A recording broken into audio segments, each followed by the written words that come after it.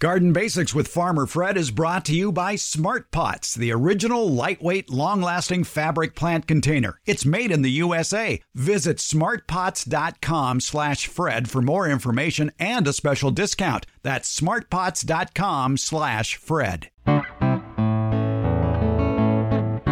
Welcome to the Garden Basics with Farmer Fred podcast. If you're just a beginning gardener or you want good gardening information, well, you've come to the right spot. I can tell what season it is by the tomato questions I get. In the fall, the question is, can I get these green tomatoes to ripen soon? In winter, the question is it too soon to plant tomatoes? Come spring, it's, should I prune those first tomato flowers off? And in summer, it's the frantic tomato grower who asks, what's wrong with my tomatoes? They're turning brown and soft on the bottom. Well, that, of course, is blossom end rot. Today, I thought we would tackle that summertime question, because blossom end rot can be thwarted now if you take the right steps before and just after you plant your tomatoes, which just might be around now in mild winter areas or in just a few weeks in colder climates. Also, we talk with Grow Your Soil author Diane Miessler, a longtime gardener who champions the garden skills of the chop and drop and the snip and flip, sometimes known as composting in place. Plus, she owns a vegetable tutu and plays the banjo. In other words, my dream date. We're podcasting from Barking Dog Studios here in the beautiful Abutilon jungle in suburban Purgatory. It's the Garden Basics with Farmer Fred podcast, brought to you today by Smart Pots and Dave Wilson Nursery. And we'll do it all in just a bit over 30 minutes. Let's go. If you just planted your tomatoes and peppers, or if you will be doing so in the weeks ahead, then this episode of the Garden Basics podcast is for you. If you want to possibly head off one of the most vexing problems facing tomato and pepper growers, the late spring, early summer onset of blossom end rot. You know what that is. That's where the bottoms of the tomatoes and even some pepper varieties might turn brown, wrinkly, and soft. However, if your tomatoes and peppers have been in the ground for a while, it might be too late. But listen anyway, because you might be able to minimize the damage before it's too late by modifying some of your gardening habits. Tomato plants with blossom end rot show small light brown spots at the blossom end of immature fruit. Remember, the blossom end is that portion of the fruit that's opposite the stem. In other words, it's the bottom of the fruit. The affected area gradually expands into a sunken, leathery brown or black lesion as the fruit ripens. Hard brown areas may develop inside the fruit, either with or without external symptoms. According to the tomato experts at the University of California, Davis, the problem occurs when tomato plants have grown rapidly during the early part of the season and then are subjected to hot, dry weather when the fruits are in an early stage of development. You know, sort of like the weather can get in late June, and sometimes early June, and sometimes here in late May. Some tomato varieties are more susceptible to blossom end rot, including plum and pear-shaped tomatoes. Although the weather and the variety of tomatoes sets the table for blossom end rot, there are a lot of other factors that are major contributors. And the main problem? It's you, the gardener. It's operator error. Yes, you may know that blossom end rot is related to a deficiency of calcium in the tomato fruit, but that occurs for several reasons that can be classified as operator error. Among them, too much water on the plant, not enough water on the plant, irregular soil moisture brought on by, irregular watering, too much nitrogen fertilizer, planting in soil whose pH is not conducive to calcium uptake by the plant. That is a pH that's too low, below 5.5, or too high, above 8. Planting in poorly drained soil can lead to blossom end rot. Planting in too sandy of a soil can lead to blossom end rot. Improper planting can lead to blossom end rot. One solution is to spread the roots out when planting. That can help the plant adapt better. Too much potassium. Too much pruning of the plant. A lack of having an organic mulch, because mulch helps moderate soil temperature and moisture fluctuations.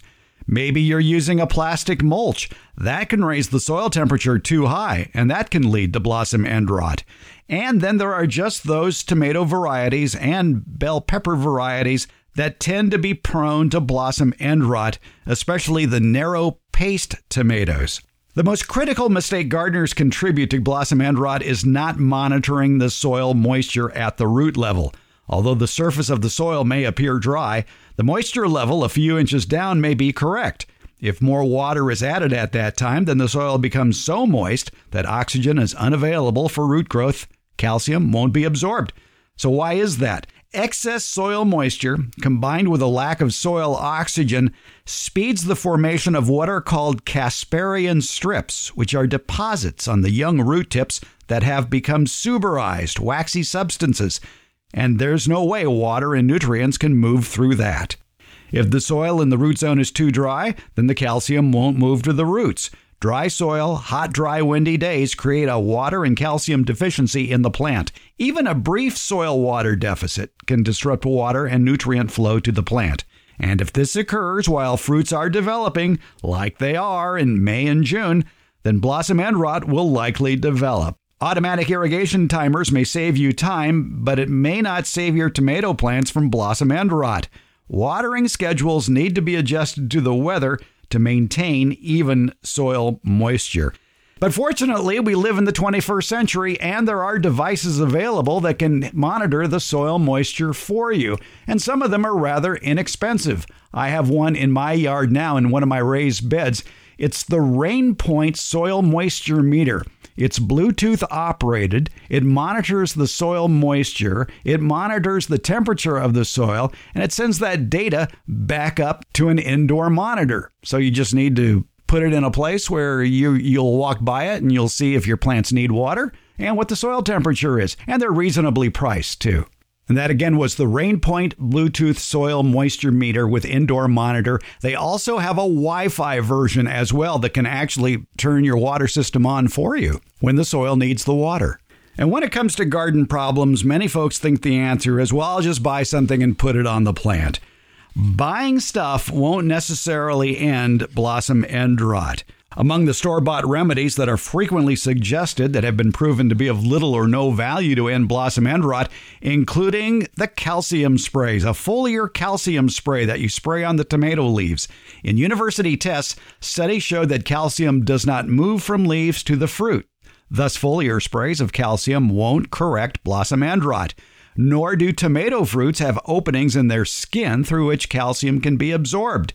So maybe you're thinking, well, I'll just add some more calcium to the soil, maybe gypsum or limestone or eggshells. It may work, but it depends on your soil. Limestone can raise the pH in soil to a range more favorable to tomatoes and calcium uptake. Ideally, that pH should be around 7.0. But if your soil is already around 7.0 or even more alkaline, then adding limestone may raise the pH to the point where calcium uptake is again slowed down. What about adding crushed eggshells to the soil? For that to be effective, it needs to be done well before transplanting time. That might help to overcome any calcium deficiency that's already in the soil, but it's not going to help your tomatoes if they're already in the ground. Now, what about gypsum? A lot of people will put gypsum around their tomato plants. According to Dr. Linda Chalker Scott of Washington State University's Horticulture Department, and she's the author of the award-winning book, The Informed Gardener, she says home gardeners are wasting their money. Most urban soils are not improved by adding gypsum, she states. Adding gypsum to sandy or non-salty soils is a waste of money, natural resources, and can have negative impacts on the plant, the soil, and the ecosystem's health. However, she points out, gypsum can improve the structure and fertility of heavy clay soils, but consider another undesirable result to adding gypsum. Gypsum can have negative effects on mycorrhizal inoculation of the roots, so you may be slowing down that soil biology with too much gypsum. Maintaining the proper balance of potassium, phosphorus, and other soil nutrients and avoiding excess growth due to over-fertilization with nitrogen is recommended. There have been several university studies, including a study from Cornell University and one from North Dakota State University, that suggest a low nitrogen, high phosphorus, low potassium fertilizer. That's where the three numbers might look like 4-12-4 or some ratio similar to that. That might help control blossom end rot. But remember, once your tomatoes have blossom end rot, the problem isn't going to go away from those tomatoes, but you can help the other tomatoes that have yet to form. Another problem that can lead to more blossom end rot is the wrong kind of nitrogen fertilizer. Excess levels of ammonium, magnesium, potassium, and sodium have been reported to reduce the availability of calcium. A University of Nebraska study reported that the use of nitrate nitrogen stimulates calcium uptake, while ammonium nitrate reduces the uptake of calcium. So you're going to have to read the label closely of your favorite vegetable fertilizer to see if their source of nitrogen is nitrate nitrogen or ammonium nitrate. So you'd be looking for nitrate nitrogen. The expert's best advice is, before you plant, do a soil test. That can help determine what needs to be added and what shouldn't be added to your garden soil. If you don't believe me, listen to what Northern California nursery owner Don Shore told us last year. First of all, let's be optimistic. We're in an area where it's really easy to grow tomatoes in general. And most of California, we have a climate that allows us to grow them without using a whole lot of pesticides and other remedies. But you're referencing BER, blossom end rot, which shows up almost always on some of the very first tomatoes that set, the ones that people get so excited about. They set early, they planted early, they want to beat the season, they get some fruit set on there, and then they look on the bottom. And if it's still green, they sometimes notice a little discoloration or a little oddity to the bottom or the blossom end of the fruit. As it ripens, that part is soft and mushy and unpalatable. Yes, you can eat the rest of the fruit, but it's very disappointing when that happens with the very first fruit that's set. Notice it's usually on the first fruit that's set. And we know now about blossom end rot that it is primarily a disorder related to low temperatures during the fruit expansion phase and sometimes keeping the soil too wet when the nights are cold. Ah, yes. And of course, people will rush to the nursery and look for your shelf of calcium sprays because they keep hearing that blossom end rot is due to a calcium shortage when it really is just an inability of the plant to uptake that calcium, because what's going on in the soil, as you mentioned, with cold, wet soil, it can't uptake calcium. How's that calcium spray shelf doing? Well, I have it up there for the people who won't listen to me.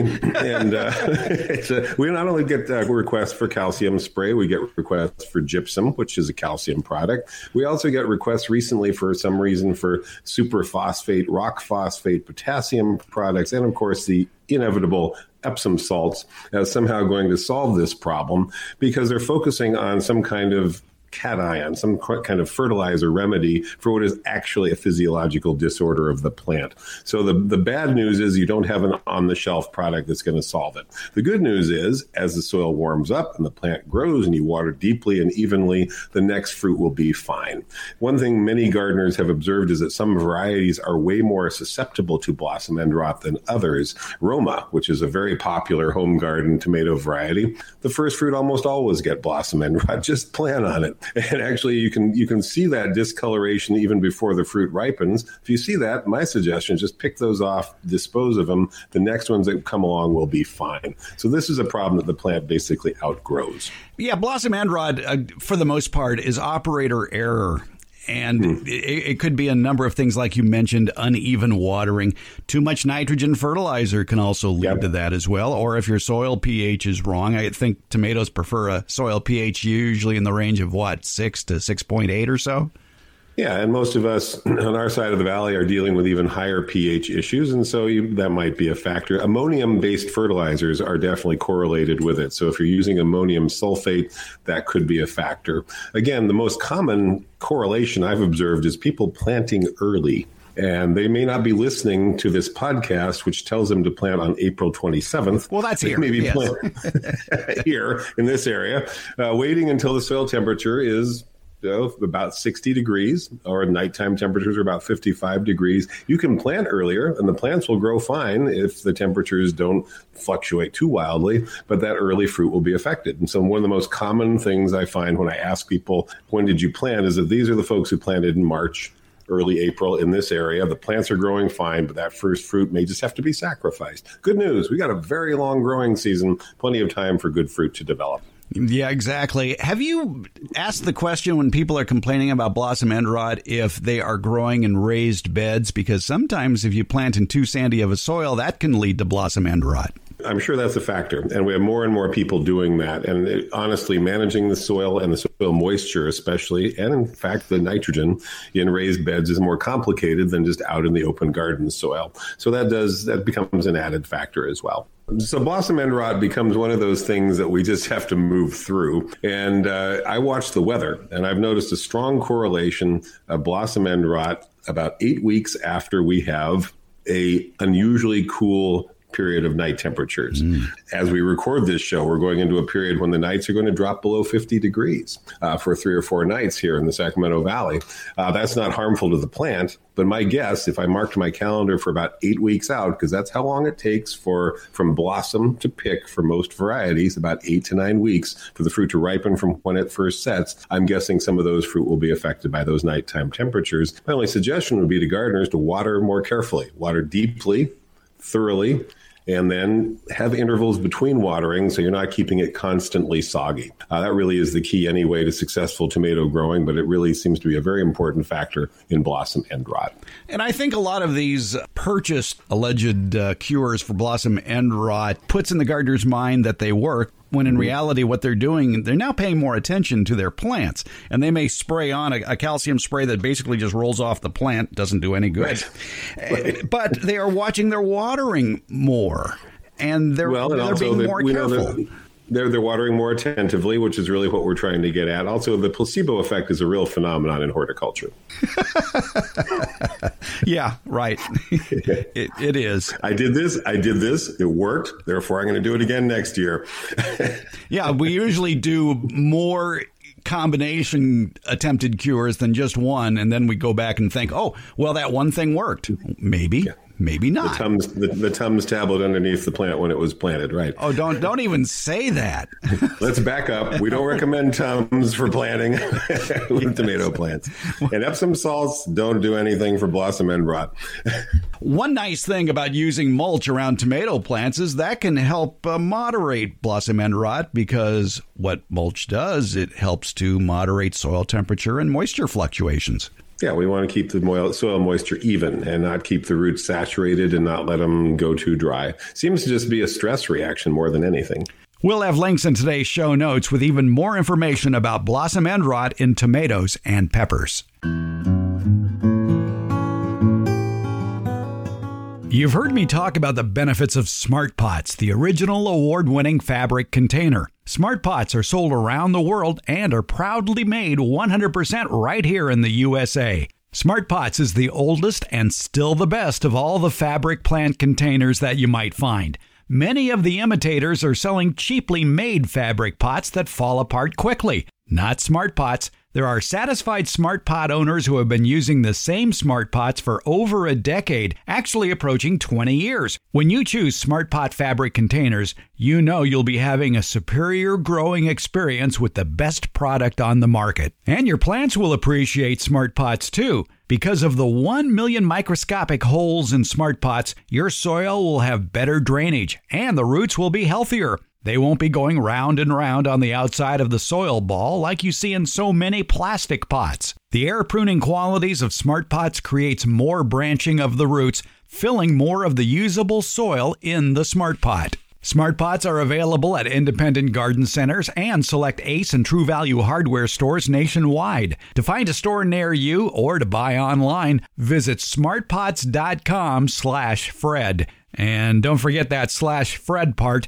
On that page are details about how, for a limited time, you can get 10% off your Smart Pot order by using the coupon code FRED. Use it at checkout from the Smart Pot store. Visit smartpots.com/Fred for more information about the complete line of Smart Pots lightweight, colorful, award-winning fabric containers. And don't forget that special Farmer Fred 10% discount. Smart Pots, the original award-winning fabric planter. Go to smartpots.com/Fred.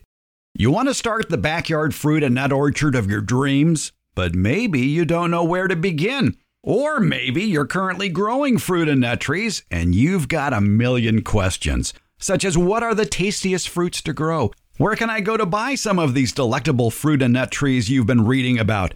And then how do you care for all of these trees, including planting, pruning, and harvesting? I've got one online stop in mind for you where all these questions you might have will get answered. It's DaveWilson.com. That's Dave Wilson Nursery, the nation's largest wholesaler of fruit and nut trees for the backyard garden. They have planting tips, taste test results, and links to nurseries in your area that carry Dave Wilson fruit trees. Click on the Home Garden tab at DaveWilson.com for all of these links, including a link to their years of informative videos about growing fruit and nut trees that they've posted on the Dave Wilson Nursery YouTube channel. Start the backyard orchard of your dreams at DaveWilson.com. I came across our next guest while doing a search for the poop loop. And what am I talking about? Well, you may remember that back in, episode 179, Steve Zion was our guest, and he was talking about the poop loop, how Mother Nature feeds your garden. You can go back and listen to episode 179 if you wish and learn more about it. But I've known Steve for 40 years, and I've never heard him use the phrase poop loop. And I'm thinking, where did he come up with that? So I started diving down into all the little rabbit holes that we call the internet. And I finally saw it mentioned in a scholarly paper that was commented on by Elaine Ingham, a very prominent microbiologist and also a friend of Steve's. And I figure, well, that's where it came from, but maybe there's literature on it. And I started searching for books that mention poop loop. And up popped a book called Grow Your Soil, Harness the Power of the Soil Food Web to Create Your Best Garden Ever. Now, as far as I know, poop loop is not in the book, but it still pops up because, well, you know the internet. And this book is written by Diane Miessler. Diane lives in Nevada County. She is a gardener for more than 50 years, a certified permaculture designer. We might get into that, too. She writes a garden column for the Union newspaper in Nevada County. Nevada County, by the way, is in the Sierra foothills north of Sacramento. And Diane, it's a pleasure to have you on here. And because I went out and bought your book, and I fell in love with it because you make life simple for all of us confused by so many horticultural terms. Thank you. Thank you, Fred. Thanks for having me. And Elaine Ingham wrote the foreword for my book. Did you know that? Yeah, that's how I think it came across on the internet. And in fact, I think on the internet it said she was the co-writer. And then I went to the book and go, well, all she did was write the foreword. My heavens. Yeah, she hasn't gotten around to writing a book. But she's a great person. And a great speaker, too, by the way. Yeah. All right. So Grow Your Soil is the book, and it answers a lot of questions for me. I have been trying to get a straight answer from anybody for the last 30 years or so. What is humus? And people just sort of stammer around and say, well, it's good tilth. Okay, what's tilth? It's humus. Well, no, come on. What is it? Finally, in the book, Grow Your Soil, we have a definition of what humus is. Thank you for that, Diane. I appreciate it very much. Be my guest. Tell us about humus. Humus is a long, wiggly chain of carbon molecules. That's the product of organic matter digesting itself in the garden. Everything in the soil food web eats everything else, and as they eat things, they create carbon that creates kind of a bunny hop and makes a long chain. And humus serves the purpose of holding water and air and nutrients in the soil. Yeah, you mentioned in your book that the carbon in the soil comes in roughly three forms: living, dead, and really, really dead. And humus is in that latter category. Right. Yeah, living stuff is anything, roots or bugs or worms, anything alive that's in the soil. And dead is the stuff we put into compost, not alive, but not quite composted. And then the end product of that is humus. And we should point out that Diane Miessler is also known as the Queen of the Snip and Flip and the Duchess of Chop and Drop. Right. And we should explain what that is. Well, I try to make garden maintenance easy, and also I'm creating mulch as I go. I throw weeds and everything I prune onto the garden, onto my mulch. So I go out with my pruning shears in a holster when I'm out puttering in the yard. And if something's in my way, threatening to poke out my eye, or if it just needs to be pruned, I cut it and cut little pieces and throw it down on the spot. Snip and flip and chop it. Yeah. Are you doing this with all weeds or just weeds won't, when you're not looking, start procreating? I do it with everything but Bermuda grass, which is the spawn of Satan. But other weeds, because I've got mulch down, they don't take hold, or if they do, it's easy to pull them out because the mulch is soft. If there are seeds, I don't worry about that either, because that just makes for more mulch when I pull up the seedlings and throw them down. And by throwing it down, especially if they haven't flowered yet, you are feeding the soil with living matter. Right. Yeah, I'm basically composting in place with anything green and any brown stuff, leaves or pine needles in my case. And you don't find that makes the soil too acidic? No, if you have enough organic matter, the pH is pretty self-correcting. Yeah, let's talk. A lot of people are confused about pH as well, which is, I think it's short for percent hydrogen or something like that. I think you're right. And it determines the acidity or the alkalinity of the soil. Why is that important? Because plants like to be in a certain range. Garden plants like to be very slightly acidic, like a little under 7, which is neutral. Shrubs tend to like more acidic soil. Compost tends to buffer itself. I put pine needles in my compost and it tends to correct itself. So with mulch, because shrubs tend to be acidic and brown matter, like woody stuff, tends to create more fungus and more acid. If you mulch the area with what's growing in it, it tends to be the right pH for that plant.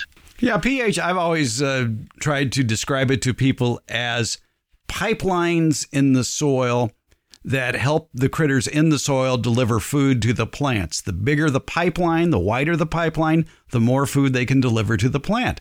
And if the pH is wrong, those are very narrow little tubes.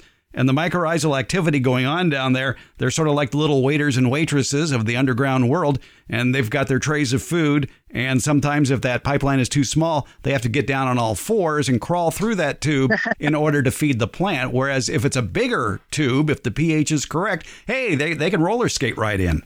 That's a great analogy. It works for me. The one thing in your book that you do stress in the book, Grow Your Soil, and you have suggestions about creating healthy living soil. We are getting more and more away from rototilling. Tell us why. I'm a reformed rototiller. I used to love it, but or hand digging, but both of those disturb the soil food web. The mycorrhizae, which you mentioned, the fungus that works as kind of a hair extension for roots and brings water and nutrients from much farther away than the roots could grow. Those are pretty delicate, and rototilling chops them up, chops up earthworms, dries out the soil, and also mixes the carbon in the soil with oxygen and creates carbon dioxide that then floats up to the atmosphere to destroy life as we know it. So tilling both disturbs the soil food web and creates more carbon dioxide. What I like to tell people is if you really need a loud, heavy machine to play with, go get yourself a chipper shredder. That's right. You're my kind of guy. I've got my 8 horsepower BCS always handy, always waiting for the next tree to fall. Yeah. Yeah, a chipper is a great tool to have for my way of gardening. But as you point out in the book, that woody material from chipped and shredded tree branches is probably better suited as mulch for woody plants, whereas in your vegetable garden, you want more of a fine product, such as what? Weeds and compost, more composted matter. How do you feel about worm castings? Oh, I think they're great. You need a really big area, though, to get enough for a garden. Right. But if you have a compost pile, you'll have worm castings in that. Well, that's true. Yeah, exactly. And you are also a big proponent of no bare dirt. Right. Sometimes buy straw or alfalfa hay and use that if I don't have enough. But usually there's enough with leaves and weeds and things that I prune and chip. If you're chipping fresh green stuff, that'll work for a vegetable garden. And brown dead stuff is better for under shrubs.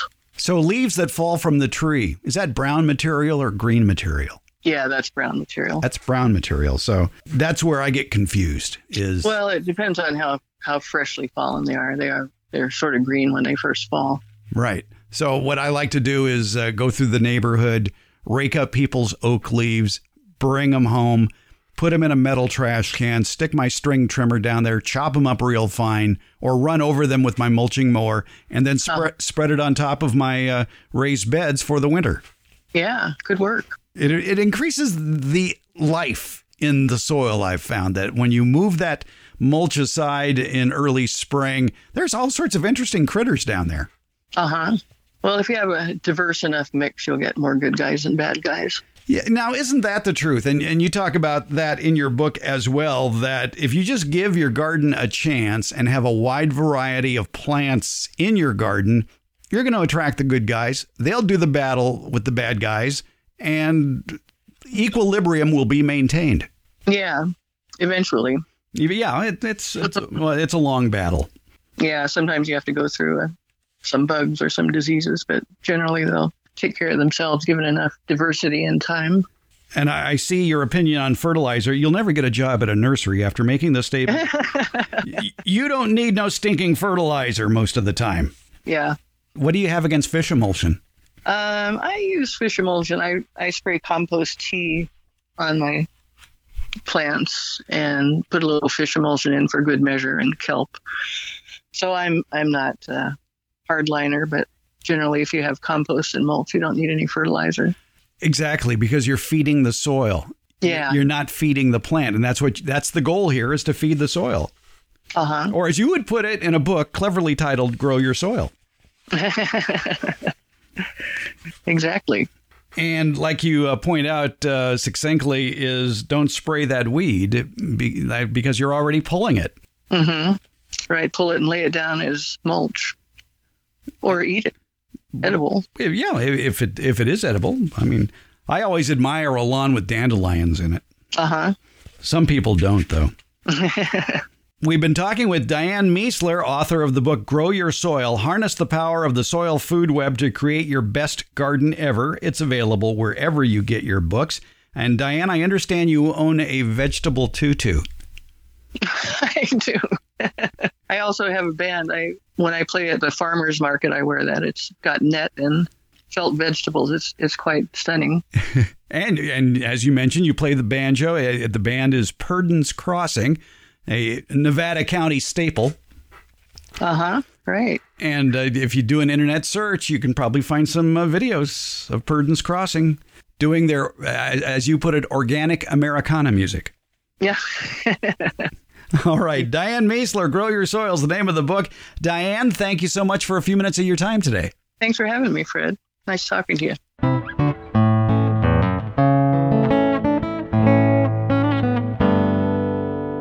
The Garden Basics with Farmer Fred podcast has a lot of information posted at each episode in the show notes.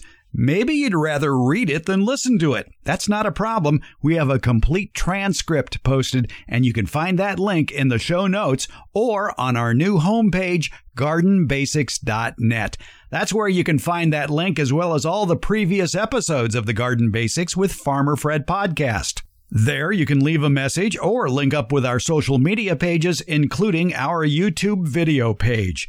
And at gardenbasics.net, click on the tab at the top of the page to read the Garden Basics Beyond Basics newsletter. And that usually has a bonus podcast attached to it. Plus, in the show notes, there are links to any products or books mentioned during the show and other helpful links for even more information. Plus, you can just listen to the portions of the show that interest you. It's been divided into easily accessible chapters. Want to leave us a question? Again, check the links at gardenbasics.net. And when you click on any episode at gardenbasics.net, you're going to find a link to SpeakPipe, where you can leave us an audio question without making a phone call. Or go to them directly, speakpipe.com/gardenbasics. You want to call us? We have that number posted at gardenbasics.net. Spoiler alert, it's 916-292-8964, 916-292-8964. Email? Sure, send it along with your pictures to fred@farmerfred.com. Or again, go to gardenbasics.net to get that link. And if you send us a question, be sure to tell us where you're gardening, because, as I am fond of saying, all gardening is local. Find it all at gardenbasics.net. Garden Basics with Farmer Fred comes out every Tuesday and Friday, and it's brought to you by Smart Pots and Dave Wilson Nursery. Garden Basics, it's available wherever podcasts are handed out. For more information about the podcast, visit our website, gardenbasics.net, and that's where you can find out about the free Garden Basics newsletter, Beyond the Basics. And thank you so much for listening.